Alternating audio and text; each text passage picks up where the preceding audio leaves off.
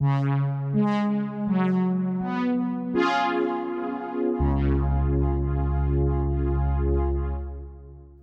I'm Owen Rubin, and you're listening to the Ted Dabney Experience podcast.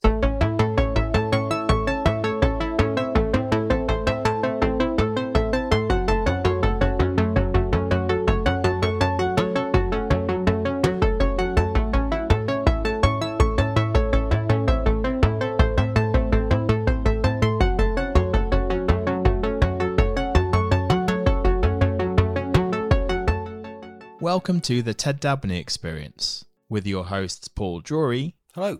Tony Temple, Hello. and myself, Richard May. If this is your first episode, then we should let you know that the podcast is a project conceived largely to allow us to hear stories about the golden age of coin-op video games directly from the people who made them. For this episode, we talk to none other than Mr. Owen Rubin, a gentleman who signed up with Atari when games were still black and white, and whose tenure with the company saw him head up the development of such glorious colour vector titles as Space Duel and Major Havoc. Owen tells us about his days working with Ed Logg and Dave Toyer, attending Atari co-founder Nolan Bushnell's infamous pool parties, and his time at Nolan's post-Atari venture, Sente. Owen, thank you very much for coming on to the podcast, and I would like to start by asking, aren't you the man that made the volcano erupt in Battlezone? I did indeed, and thanks for having me here. How did that come about? Why? So Ed Rotberg, who was writing Battlezone at the time, and I were in the same lab. We're kind of sitting with workbenches on opposite walls with our backs to each other. And Ed was usually there before I was. So every time I'd walk into the lab, I'd kind of stick my face in front of his, look at the screen and go, is that volcano erupting yet? And he would kind of laugh. And one day I caught him in a very bad mood. And it was like, God damn, if you want the fucking volcano to erupt, do it yourself. So I went back to my office and I wrote this code to move these little rocks. And I stuck it on his chair the next day and circled two areas and said, just put the position in here. And he put it in. And it was just basically me annoying him. I think that says something about the atmosphere there. I mean, were you literally wandering from station to station, looking at people's games in development and thinking... It was actually required. Tell us more. So everybody was supposed to go around and play everybody else's games and then make suggestions. I played upsetting Ed Logg considerably every evening. After he'd go home, I'd go into his lab and play Asteroids until I filled up the whole high score table with my initials. And he'd come in the next morning and just like, okay. So he actually changed code so that I couldn't put my initials in it for a long time. When you're playing something like Asteroids, that of course goes on to be Atari's biggest selling game, when it's being developed, do you get a sense of this is going to be huge? Yes and no. There was a saying we used to say is don't let engineers decide which game should be built. Because Atari had a chance, I don't remember if it was Space Invaders or Pac-Man. One of the two was offered to Atari to distribute. And they showed it to engineering and we all went, nah. Is that like turning down the Beatles? It's like, what, these four guys? What are they ever going to do? Yeah. So we used to laugh, and it's like that was marketing's job. But we would have, because there were things we thought were a lot of fun to play and they never got made, or they got made poorly. You suggest a very cooperative atmosphere there, people giving feedback on other people's games. Yep. But hang on, was there a little bit of rivalry there, kind of whose game would make the most money out in the arcade? If a game sold enough games and there was some threshold point where they decided that, it earned a bonus pool. Money was thrown in there for every game that sold after a certain amount, and it went up, and then it was up to the project team to decide who got it. And they usually distributed amongst themselves, even if you were someone who helped on the game. But I worked on like sound drivers and sound routines, and I thought that should have been, and they were not. I did a self-test module. Yep, I might get paid for it on the first game, and then each game successively after that, my amount would get smaller and smaller and smaller. Did you ever resent that some of the background work that you were doing was perhaps not acknowledged? Yes. Because I thought I should have been in on the bonus on Tempest, and if Dave Toyer's listening to this, I'm sorry, but a lot of that color pre-work was done when I was starting Space Duel. I took that over from someone else and turned it into color because it was available. But they had just come out with Asteroids Deluxe. And Asteroids Deluxe jumped into the mix and they said, well, we can't do a third one right away. So they put Space Duel on hold. Right. And that hardware went to Toyer to do Tempest. When I was put off it, I handed him a bunch of stuff and said, here's a bunch of macros I did for doing this. Here's some color routines. Here's the vector generator drivers that we did. And a lot of that stuff was just picked up and used over again. And then he would improve it, and his improvements went into Space Duel. So this money thing would get in the way. But I think when you're making the game, I think people were pretty much happy to help others. I think, example, like I played Millipede, and when I was playing at Dead Log, I said, it'd be really cool if like these little DDT things that would blow up a circle of stuff to help you out. And then I came a couple of days later and he had put them in because he liked the idea. So we all commented on everybody else's games. I wrote this sound and music generator because I needed it for myself, and it got used in a number of games. And then Dave Toyer took it and he made a quick mod to it, and then Rusty Daw, who was there, took it and I called it RPM, Ruben's Pokey Music, and he changed it to Rusty's Pokey Music and he made it even better. And those kind of things got used. You might know the name Mike Alba. He was really one of the guys that did the skunk works underneath the hood, all the coin routines and a lot of the self-test. But yeah, we all sort of did that. Some things that I wrote for myself got used. Some things I did originally for Space Duel went to Dave Toyer for Tempest. So we shared a lot. You started at Atari in 1976. What do you think they saw in you?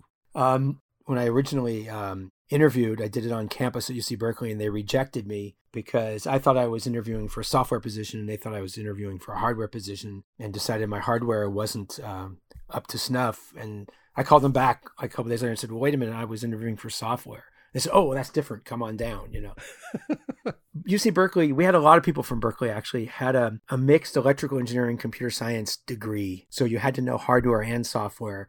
And Atari at that point was going from having all hardware digital logic games to games with processors in them. And I knew how that worked. So even though you got the job as a software engineer, was the fact that you'd got this background in hardware, did that turn out to be pretty useful in those mid-70s? Oh, yeah. People today have no idea what the hardware does. In those days, we had to know exactly what the hardware did to program it, because you're programming right at the bits. You're pushing bits into a device. It wasn't quite as bad as the 2600 programming was, but you still had to understand how the hardware worked and how to move things around and, what the time constraints were and why they were there. And fascinating. We've said what they've seen in you, this background in both hardware and software. But as you walked in on your first day, what did you see there? Was it what you expected?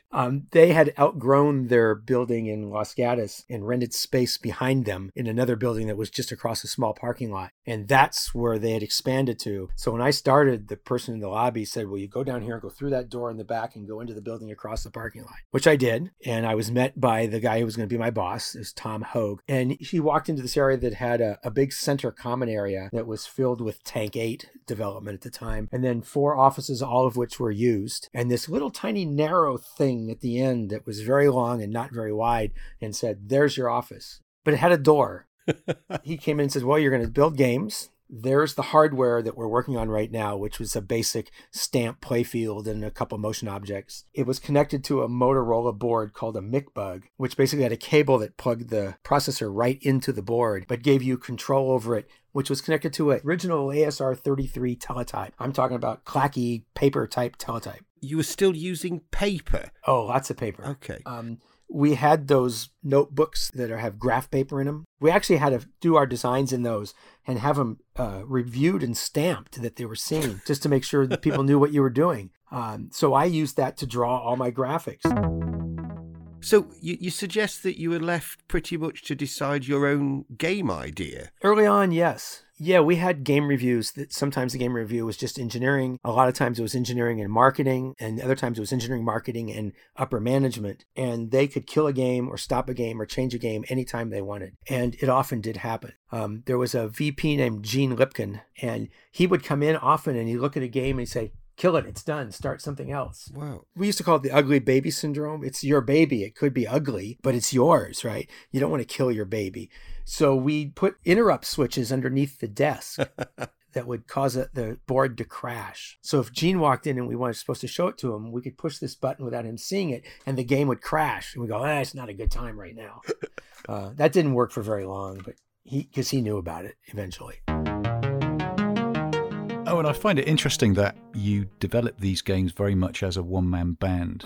The very first ones, yes. Yeah. Yeah. But at any point, management could come in and kill it. There's no user manual for you to refer to as you're creating your game, and yet these guys could come along and kill it whenever they liked. Well, strangely, there's also no formula. If you take what game was really popular last time and try to use whatever that formula was, it'll probably fail miserably. And we never understood why, but you didn't know a game was good until you actually put it out to let players play it and see if they liked it. Yeah. We used to do this field test where we'd stick an early version out in an arcade somewhere, and then we'd go there and play other games, pretending to play, watching people play our game to see what was right or wrong. And we improved it that way. But I don't want to say a one-man band, because there was a hardware engineer who built the hardware. There was a technician that when the software engineer went, wait, this isn't working like it's supposed to, would debug the hardware and decide if software was bad or hardware was bad. And there were support people like the woman who wire wrapped the early boards. They were hand-built wire wrap boards. They weren't done on circuit boards. And then there's someone who made the harness and someone who made the controls. And it was a bigger team, even though the game design itself was one person at that time. Things got a lot more collaborative as time went on with Atari. You've already mentioned the access to all these resources that you had. Yeah. The artists, the industrial engineers who would come up with these, tremendous bespoke methods of control. And I've spoken to Dave Toyer about this, but he made reference to an ideas book. Yes. Owen. So it sort of shifted from, right, you guys have got to come up with your own ideas, to you can actually go to a book, or indeed you could go to a group meeting where these kind of ideas were discussed. Were you conscious of that change? Yeah, I actually liked it. So they would do these brainstorming meetings, and there's a video somewhere, one of those many videos that were done about Atari with a bunch of us sitting around a table pretending to be brainstorming.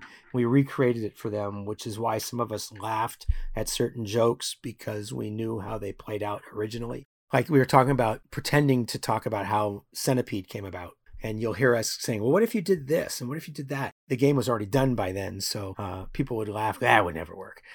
But Owen, you've completely shattered my dreams there. I remember watching that video and thinking, oh, man, this is great. That was all staged. Okay. So you'll hear somebody say, maybe you could call it Bug Shooter, which was one of the original names for it.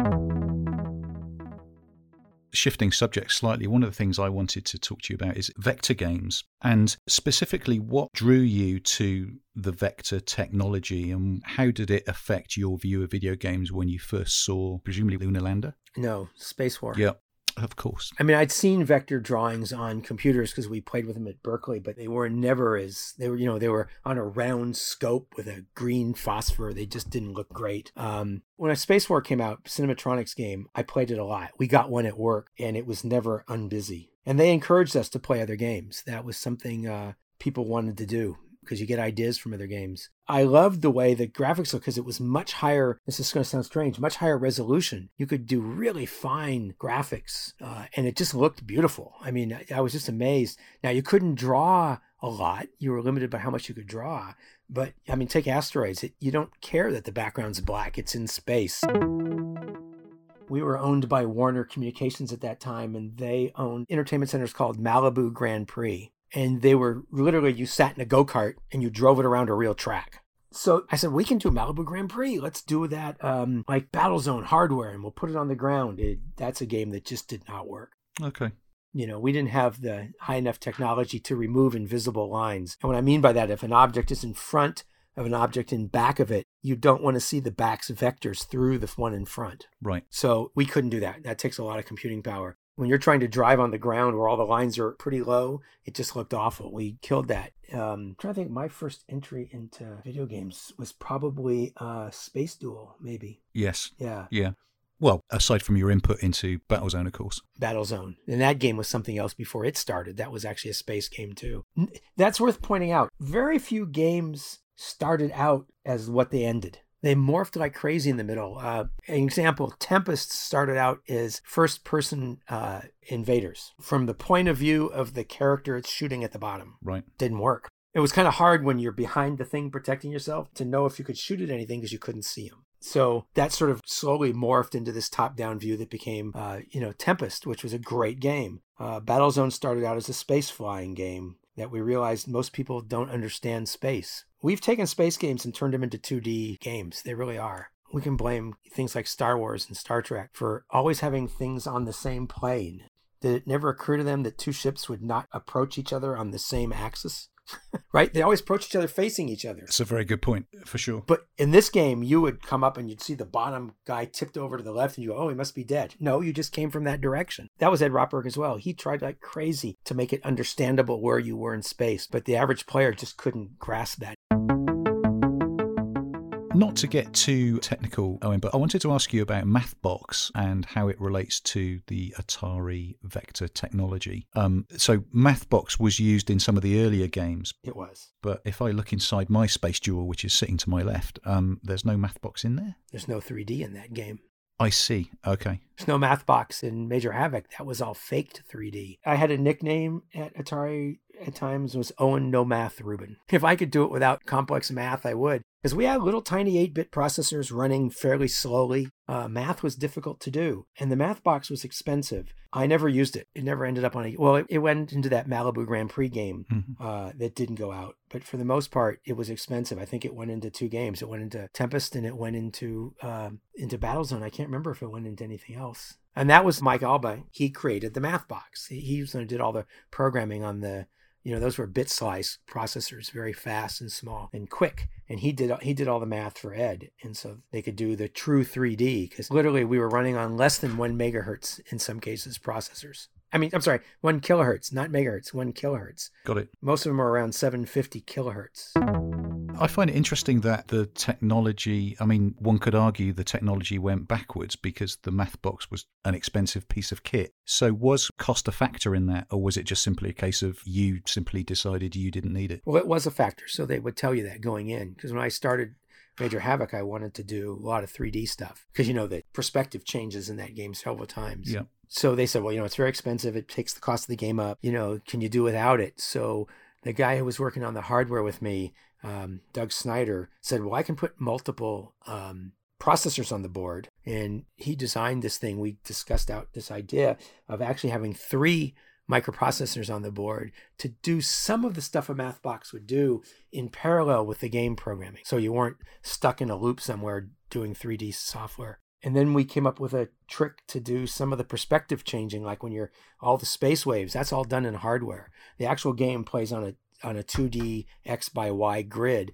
and the physical hardware is adding the perspective. So it looks 3D. The ship, again, enter Mike Alba, he ran the ship design through a program he wrote on a PDP computer or a VAX computer that removed all the hidden lines and gave me images of the ship in different rotations. And I do the animation by changing the image. I don't actually do 3D math on that either. So that's all faked.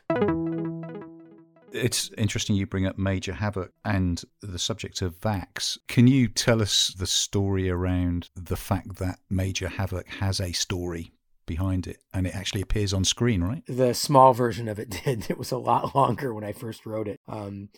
Everybody had gone to the AMOA, the Amusement Operators of America, the big coin-op show in Chicago or New Orleans. I can't remember where it was in that year, and I just didn't want to go. So I stayed behind, and I said, well, I have all this room in the ROM. I'm going to put our names in there. I'm going to have a credit screen roll. It'll show up in a track mode. And so I put it in, and the VP came back and said, no, it's not going to be in there. Take it out. So I had to put something in there. So I wrote a backstory, of which I always had in my head anyway. I had sort of designed Major Havoc based on this idea of a bumbling space hero that was really good, but also kind of uncoordinated. This is why he hits his head all the time.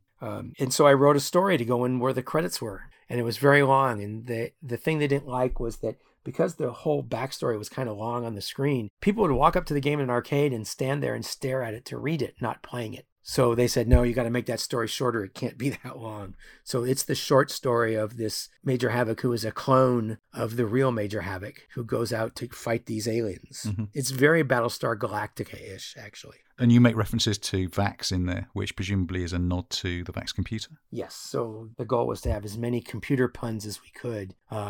There are not so many of them in the reduced story, but they're still there. We all worked on VAXs at the time. That's what we used to develop our games on. And they were plugged into our game boards. And so we always made fun of it because it was always giving us weird issues. So when someone said the evil VAX is at it again, I said, that's the name of the guys. Their homeworld of Maynard for Major Havoc, Maynard, Massachusetts is where Digital Equipment Corporation, the maker of VAX, was headquartered.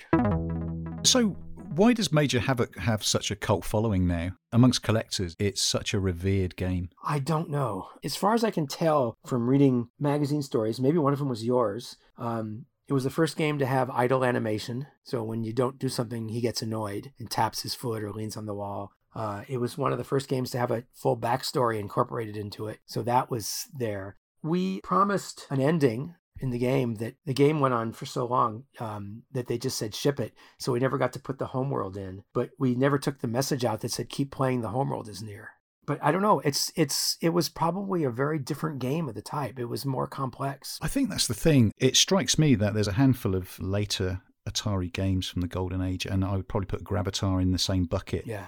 That at the time didn't really work in arcades, and of course we can now see why, but we now appreciate the depth of those games, and I think games like Gravatar and Major Havoc have bubbled back up to the surface as classics. Yeah.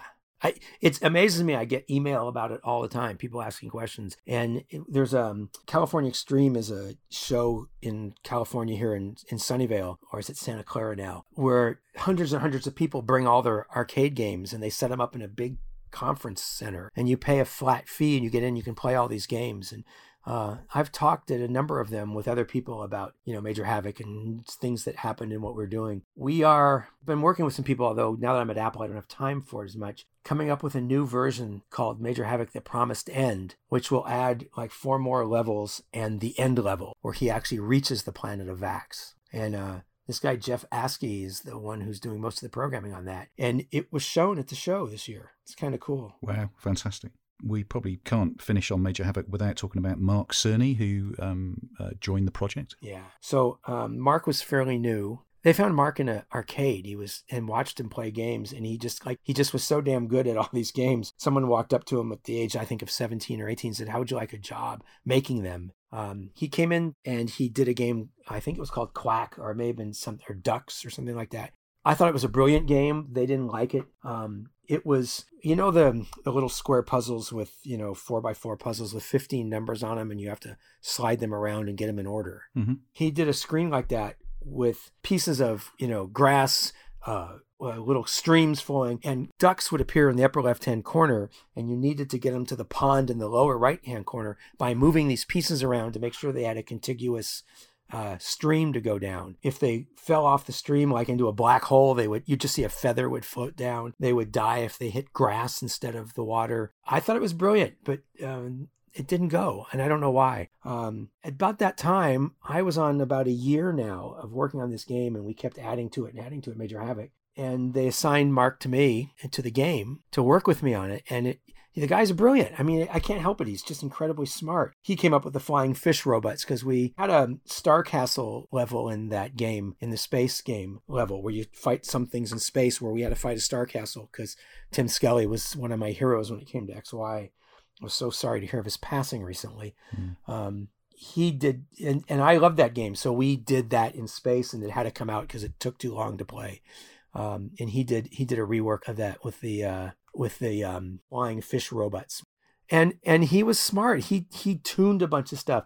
The reason you can't get through the last 4 levels of the current game is because he tuned it for experts, which in a sense was correct, because that was like the very end of the game. I still can't get through all 4 of them. Yeah, they're hard. There are people and they put YouTube videos up of walking themselves through those levels, and I'm always amazed that people still try and still play. So I guess it had some legs, but he was brilliant. I mean, I really enjoyed working with Mark. Obviously, Major Havoc was, I want to say it was Atari's last Vector game. I think Star Wars came out after it, actually. Of course it did. Yeah, you're quite right. But I mean, arguably Major Havoc was Atari's most in-depth Vector game, given, the amount of stuff crammed in there.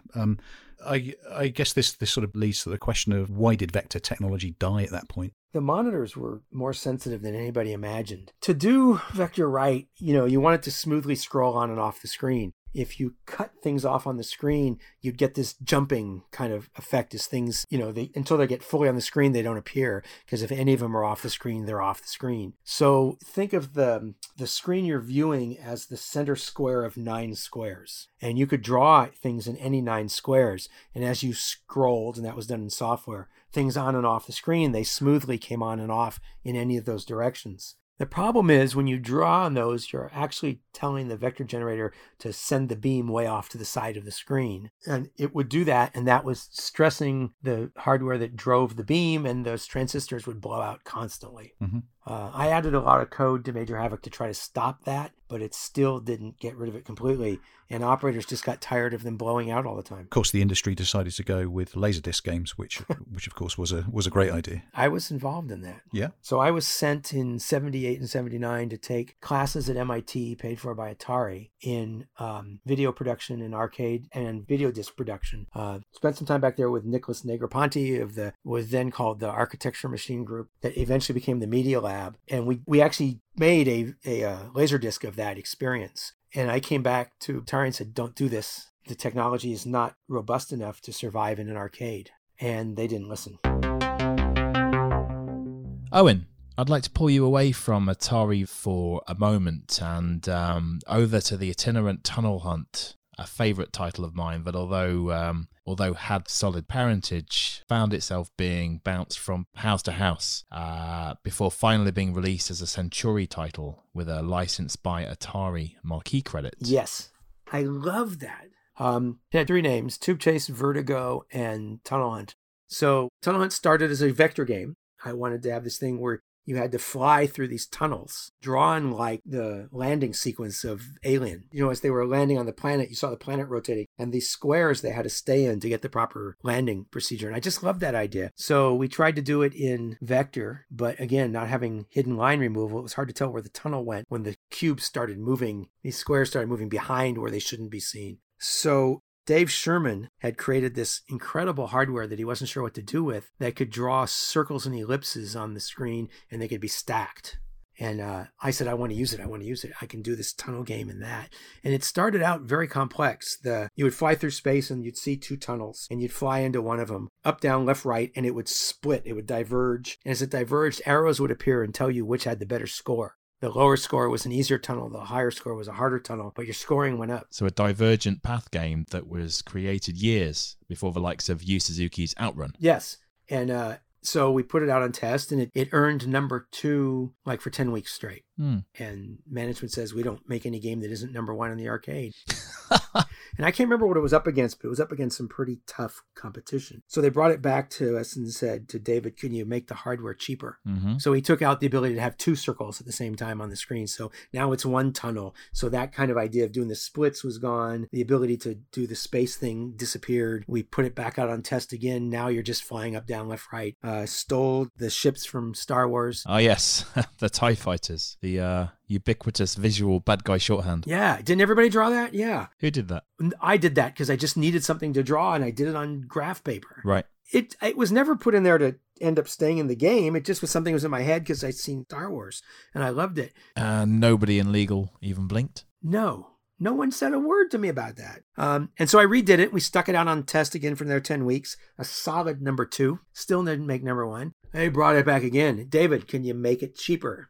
Still too expensive if it's going to be a number 2 game. So David reworked the hardware, took the circles out, and made them squares. So that significantly cost reduced from what it originally was. And that was the hardware that I ended up with. The game was still rushed, but I kept coming back for little fixes. I redid it. We put it out again. Number 2, almost the whole time. Brought it back and said, nope, we're not going to build it. Yeah. So I think it bugged someone in marketing that they couldn't use it. So they offered it for sale, which Atari had never done before. And Exidy took it first. They were actually across a big lot from where we were. We could see their building at that time. And they called it Vertigo, and they tested it. And then they decided not to take it, and then did their own game called Vertigo, which I thought was kind of sleazy. And then they sold it to Century in Florida, who put it out. But by the time it got out, it was 4 years old. It was very dated. But I loved the cabinet. Yeah. That cabinet idea, it didn't quite get what I wanted. But if you've been to Disneyland, the one near Los Angeles, and you went on the mountain? Space Mountain. Space Mountain. When the boarding area had these kind of screens around you with these purple lights behind it. It had a feeling of being on a spaceship. And I loved that. So the original design, I wanted purple lights behind a grid. That all got cost reduced out as well. But I wanted it to feel like you're inside the cockpit. Yeah, for an upright game, it's very immersive in much the same way that environmental discs of Tron is. to me. You walk away dizzy. We never checked. It probably could have caused epileptic fits. We never really checked on that. I also had a great time with the sound. That they put 2 Pokies in it. The Pokies were the sound chips from the Atari 800s. And so I did these sounds that did a little bit of beating off each other. So you get that kind of flange sound. And we put a big speaker in it. So you'd feel that sound, which goes up in pitch as you go faster. I love the sound when it starts. It just kind of rumbles in your chest. Oh, and you mentioned the game was sold twice. Do you know who would have actually done that? So would it have been a flamboyant Frank Blue picking up the phone and, flogging the hell out of it? Maybe. Frank was more marketing, and I don't know this because I wasn't over there, but the split between marketing and sales, we really didn't have a program to sell our designs to other manufacturers. Atari did everything themselves, right? So that was, well, at least as far as I know, that was a first off. I don't know if they ever did that again. This is the strange part, the way the bonus program worked. Centuri paid enough for the game to push the game into bonus. Wow. So even though it failed, I got a small bonus check out of it. And it's also interesting that Centuri picked it up in the end because, if you get a phone call from Atari and go, hey, we've developed this really great game and you really should, look at it and release it. But clearly the underlying message is this isn't good enough for us, but we think it's good enough for you. Wouldn't you ask that? Why aren't you doing it? Precisely, yeah. Probably said it didn't fit in, we had too much in the pipeline, I'm sure was the answer, which they did. Right. So, they had other games to build that were testing better, so they didn't want to do it, but it still tested well. There's a video, one of the places we put it on test was in Seattle, and I don't know if you've seen that video, but there's a video of a guy playing it in a news story from KCTA, I think the station was. He's playing it, and the guy's trying to interview him while he's got his head in this game trying to play it. It's actually very funny.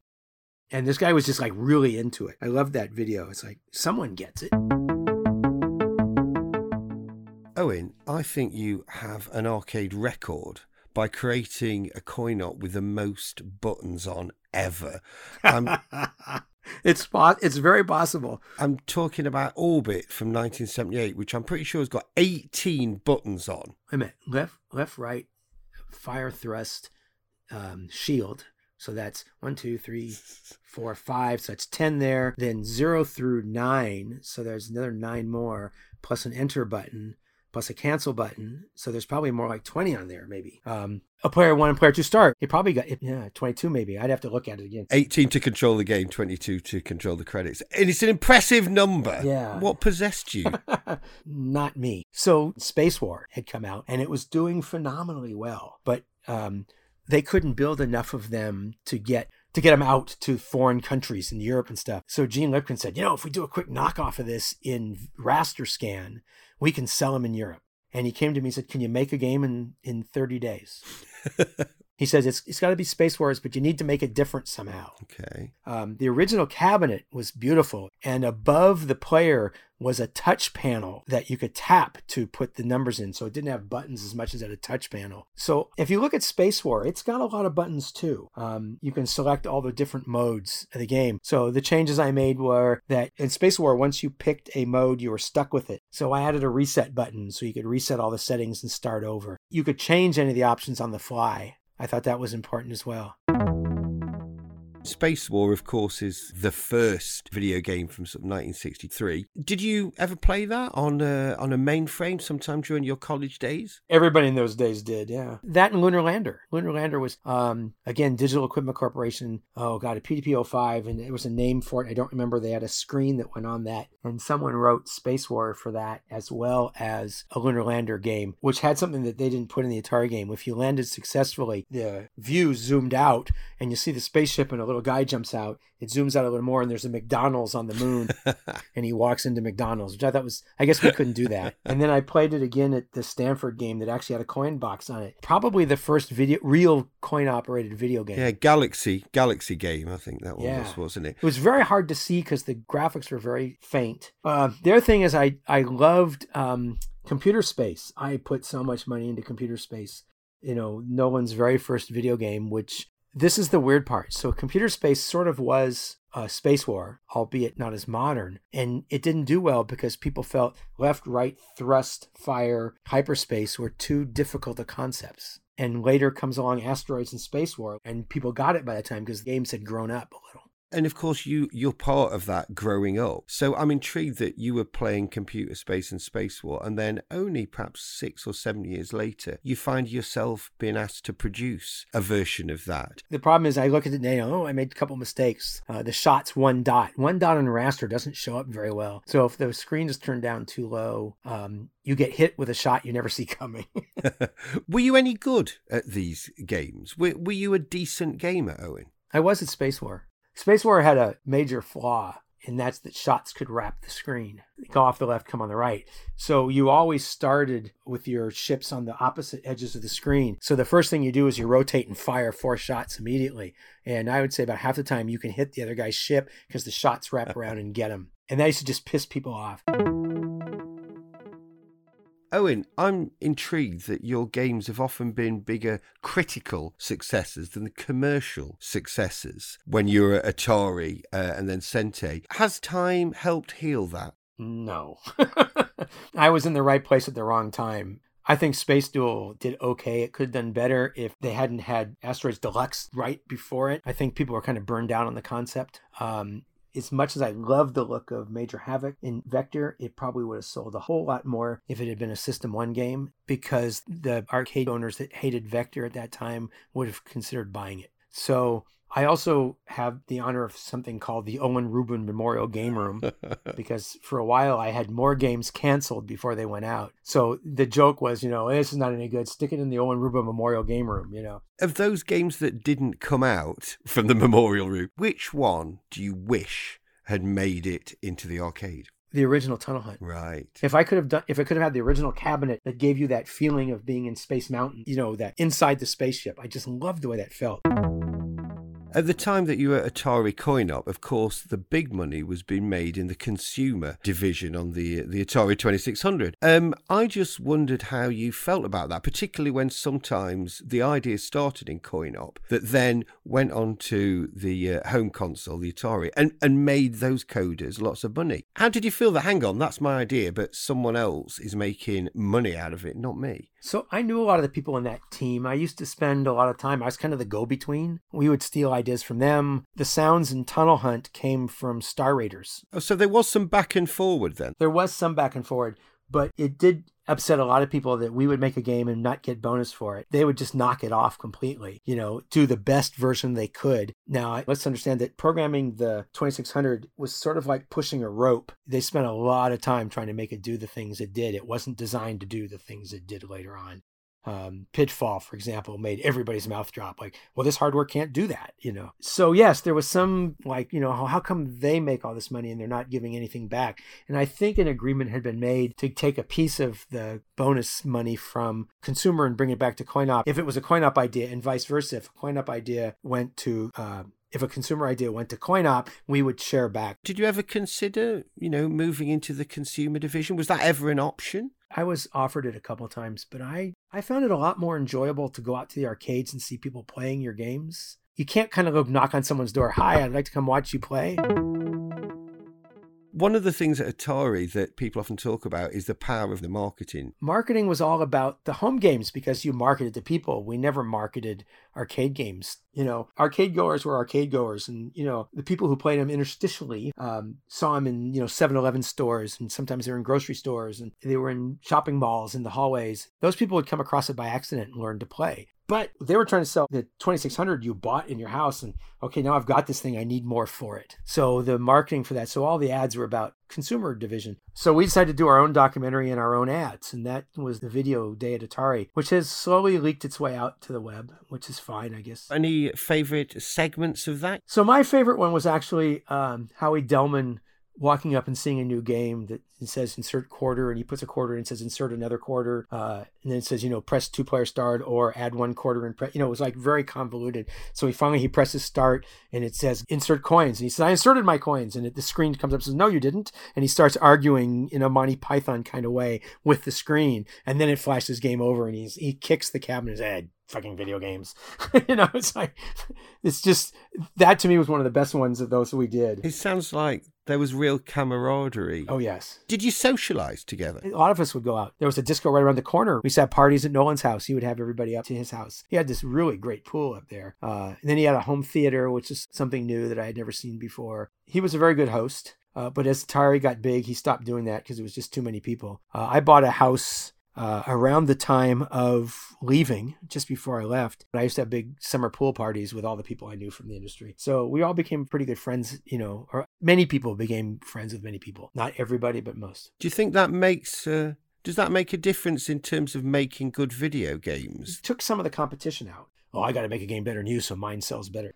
There was some, when it came time to bonuses, that's where the big animosity came in. People grumbled about bonuses. In fact, the guy who did Pac-Man, Todd Fry, rumor has it, and I've never confirmed it, but he made around $800,000 on that cartridge, and it was an awful game. Are you going to tell us your biggest bonus, Owen? I don't remember the exact numbers, but enough to put a down payment on a house and buy a Corvette. And I do really need to know, if you all went out dancing, who was the best disco dancer? Chris Downand. And one of our operators, Linda Goitiel, who was one of the computer operators, she was a very good dancer as well. This is what people want to know, who was the best dancer at Atari. And I think we've answered that question. There you go. Owen, you're one of a rarefied bunch of people who can speak authoritatively about those early days with Nolan at Atari. And then, of course, the transition that the company went through when he departed. I'll try not to go too long on this, but I want to go back to my very beginning. I was there maybe 3 weeks. And as I said, we had 8-player tank. And it sat running in the middle of our common area. And I came back from lunch one time, and there's all these guys sitting around it, and they're throwing money on the glass. So 8-player tank is an interesting game if you have at least 2 players. We wanted as designers, we wanted all the tanks that weren't being played to play automatically. What we discovered in test was that people would walk up and grab the controls and think they were controlling an automated tank. So we had to take it out of the game, but we left it in the attract, and it was a lot of randomness. And these executives, that's who they were, would come in and they would bet on the outcome of who would win the attract mode. Mm-hmm. So I'm watching this. I didn't know who any of these guys were, and they all left except one guy with a pipe in his mouth sitting there staring at the screen. So I didn't know who he was. I had no idea what Nolan looked like or who he was. I sat down and said, "So what's wrong?" And he said, "Well, I'm trying to figure out the algorithm for who wins." And we just started chatting, and he's asking me what I thought of Atari. And, this is good. This could be improvement. This doesn't work so well. And we talked for about an hour. And he shook my hand. It's been nice talking to him. And he walked out. And my boss walked up to me and went, "Oh, God, nice knowing you." Because I was being very blunt. I didn't know who the guy was. Because he thought I told him too much. And this guy who ran the company wasn't going to like it. He invited me out to lunch a few days later, and we had become good friends. I really liked Nolan a lot. He had left Atari during the Warner time and could not compete. So I was there until 84-ish, and he had bought a startup called Video. Howie Delman, Ed Rotberg, Robert Flamanti, the graphics guy. Yep. I'm trying to think. There was a couple sound guys. I mean, they had a lot of good people right. that had gone with him. Roger Hector. So a bunch of people left Atari and started this company, which we didn't really know what they were going to do. Mm-hmm. Because they were called Vidya. And then at some point, their name changed to Sente, which for anybody who plays Go, Sente is synonymous to checkmate as it is to check, right? If someone says Atari, Sente is kind of I think it might be the ending move. I don't play Go, so I don't really know. But it's in that it beats Atari. And they had a booth at the Coin-Op show in Chicago that was just a big green curtain pulled across. And I have the button here somewhere. It says Bally, no comment, because he couldn't talk about his games yet. Anyway, the game industry kind of fell a little bit. They asked for people to volunteer to be laid off, and I agreed to be laid off. I was working for Rick at the time. He said, "Well, we can probably get you to stay on." I said, "No, I'm done. Time to move." And I left on a Friday and joined Bally on a Monday. Were you sold on the business model of what Sente was trying to do? It was a very brilliant idea, except that they didn't actually go talk to the people who moved games. Right. So their basic concept was make a big heavy cabinet that never moves, and you just plug in a cartridge and put on some graphics. Except that what they found out was that you went out onto the field and these same big brutes who moved video games around would just grab the game, stick it on a truck, move the other one off, because that's what they knew how to do. So the concept kind of got lost because no one had asked the guys who moved the games. They didn't have to think about it. Plugging in a cartridge and changing the controls and all that would require some thinking, and it wasn't as easy as just pick up game, move to a new location, put game down.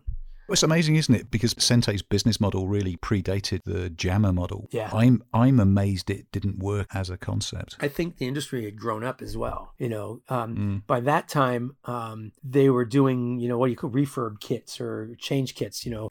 Tempest became a major havoc. So this concept of updating a game with a new board, new controls and stuff in the cabinet you already have was becoming well known. They were doing a lot of retrofits for games. You could sell the conversion kit for cheaper. So I think the industry kind of figured that out. So Sentei had done that thing 10 years later, 12 years later, it might have been successful.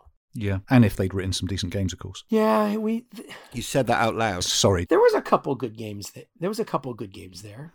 Yeah. My favorite was it called? Stalker? Right. Because we used to laugh that the two games that were very popular were shooting games and driving games. So I wanted to call the game Drive By. No one thought that was funny. But the idea of shooting and driving at the same time we thought would be a lot of fun, right? Shrike Avenger, you must have a ton of stories there, Owen. So, as I understand it, you were basically brought in to get that game out the door, right? So, I was doing games, but I also took over as their IT manager. They had a VAX there, and we actually used local PCs. You could do all your programming locally, and the VAX was basically a big digital file store. So I had to maintain that. It would go down or go offline or something would break. So I spent a lot of my time doing that. The guy they had hired to do Shrike Avenger on the hardware originally was not progressing at the speed I think that the management would have liked it to progress. So they said, well, Owen can do it. They laid a few people off and they said, what can you do in 30 days, really? That seems to follow me through the industry now, doesn't it? Well, I can try to make a game. So that was shortly after Last Starfighter. Right. So I did a quick theme where you shot at little test things that flew out in front of you. Then you shot at spaceships as they moved around. Then you were supposed to shoot at the mothership. It was supposed to, work its way up and you shoot the guns out and then blow it up. We put it on test at Great America, which was not too far from us. I think we put 4 cabinets out. So let me explain what you've got here. You've got a big heavy cabinet on top of a large base.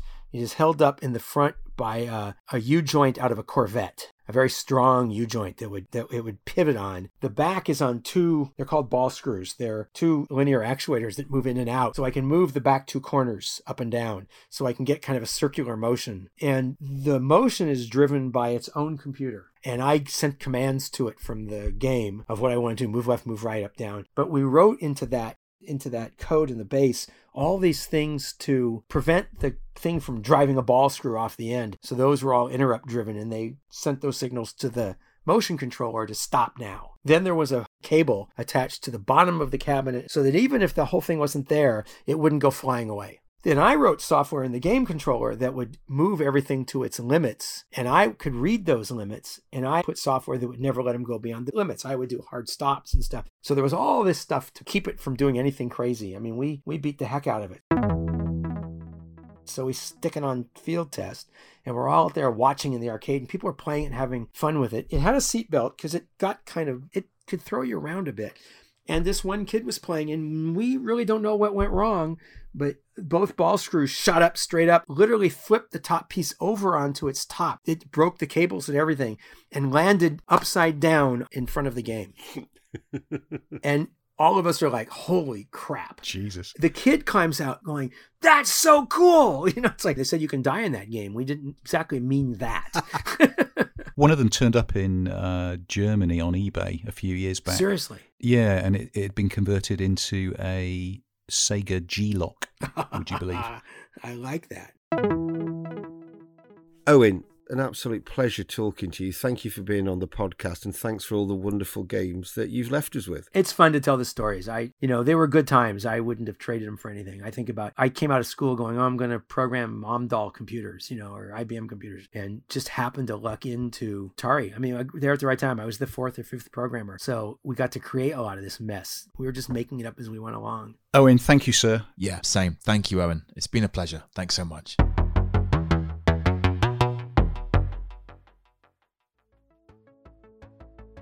You've been listening to the Ted Dabney Experience podcast with me, Richard May, Retro Gamer Magazine's Paul Drury, and arcade blogger Tony Temple. The show was produced and edited by myself, with a bespoke score and sound suite by Ghost of Wood. Additional technical support by Jason Arbour.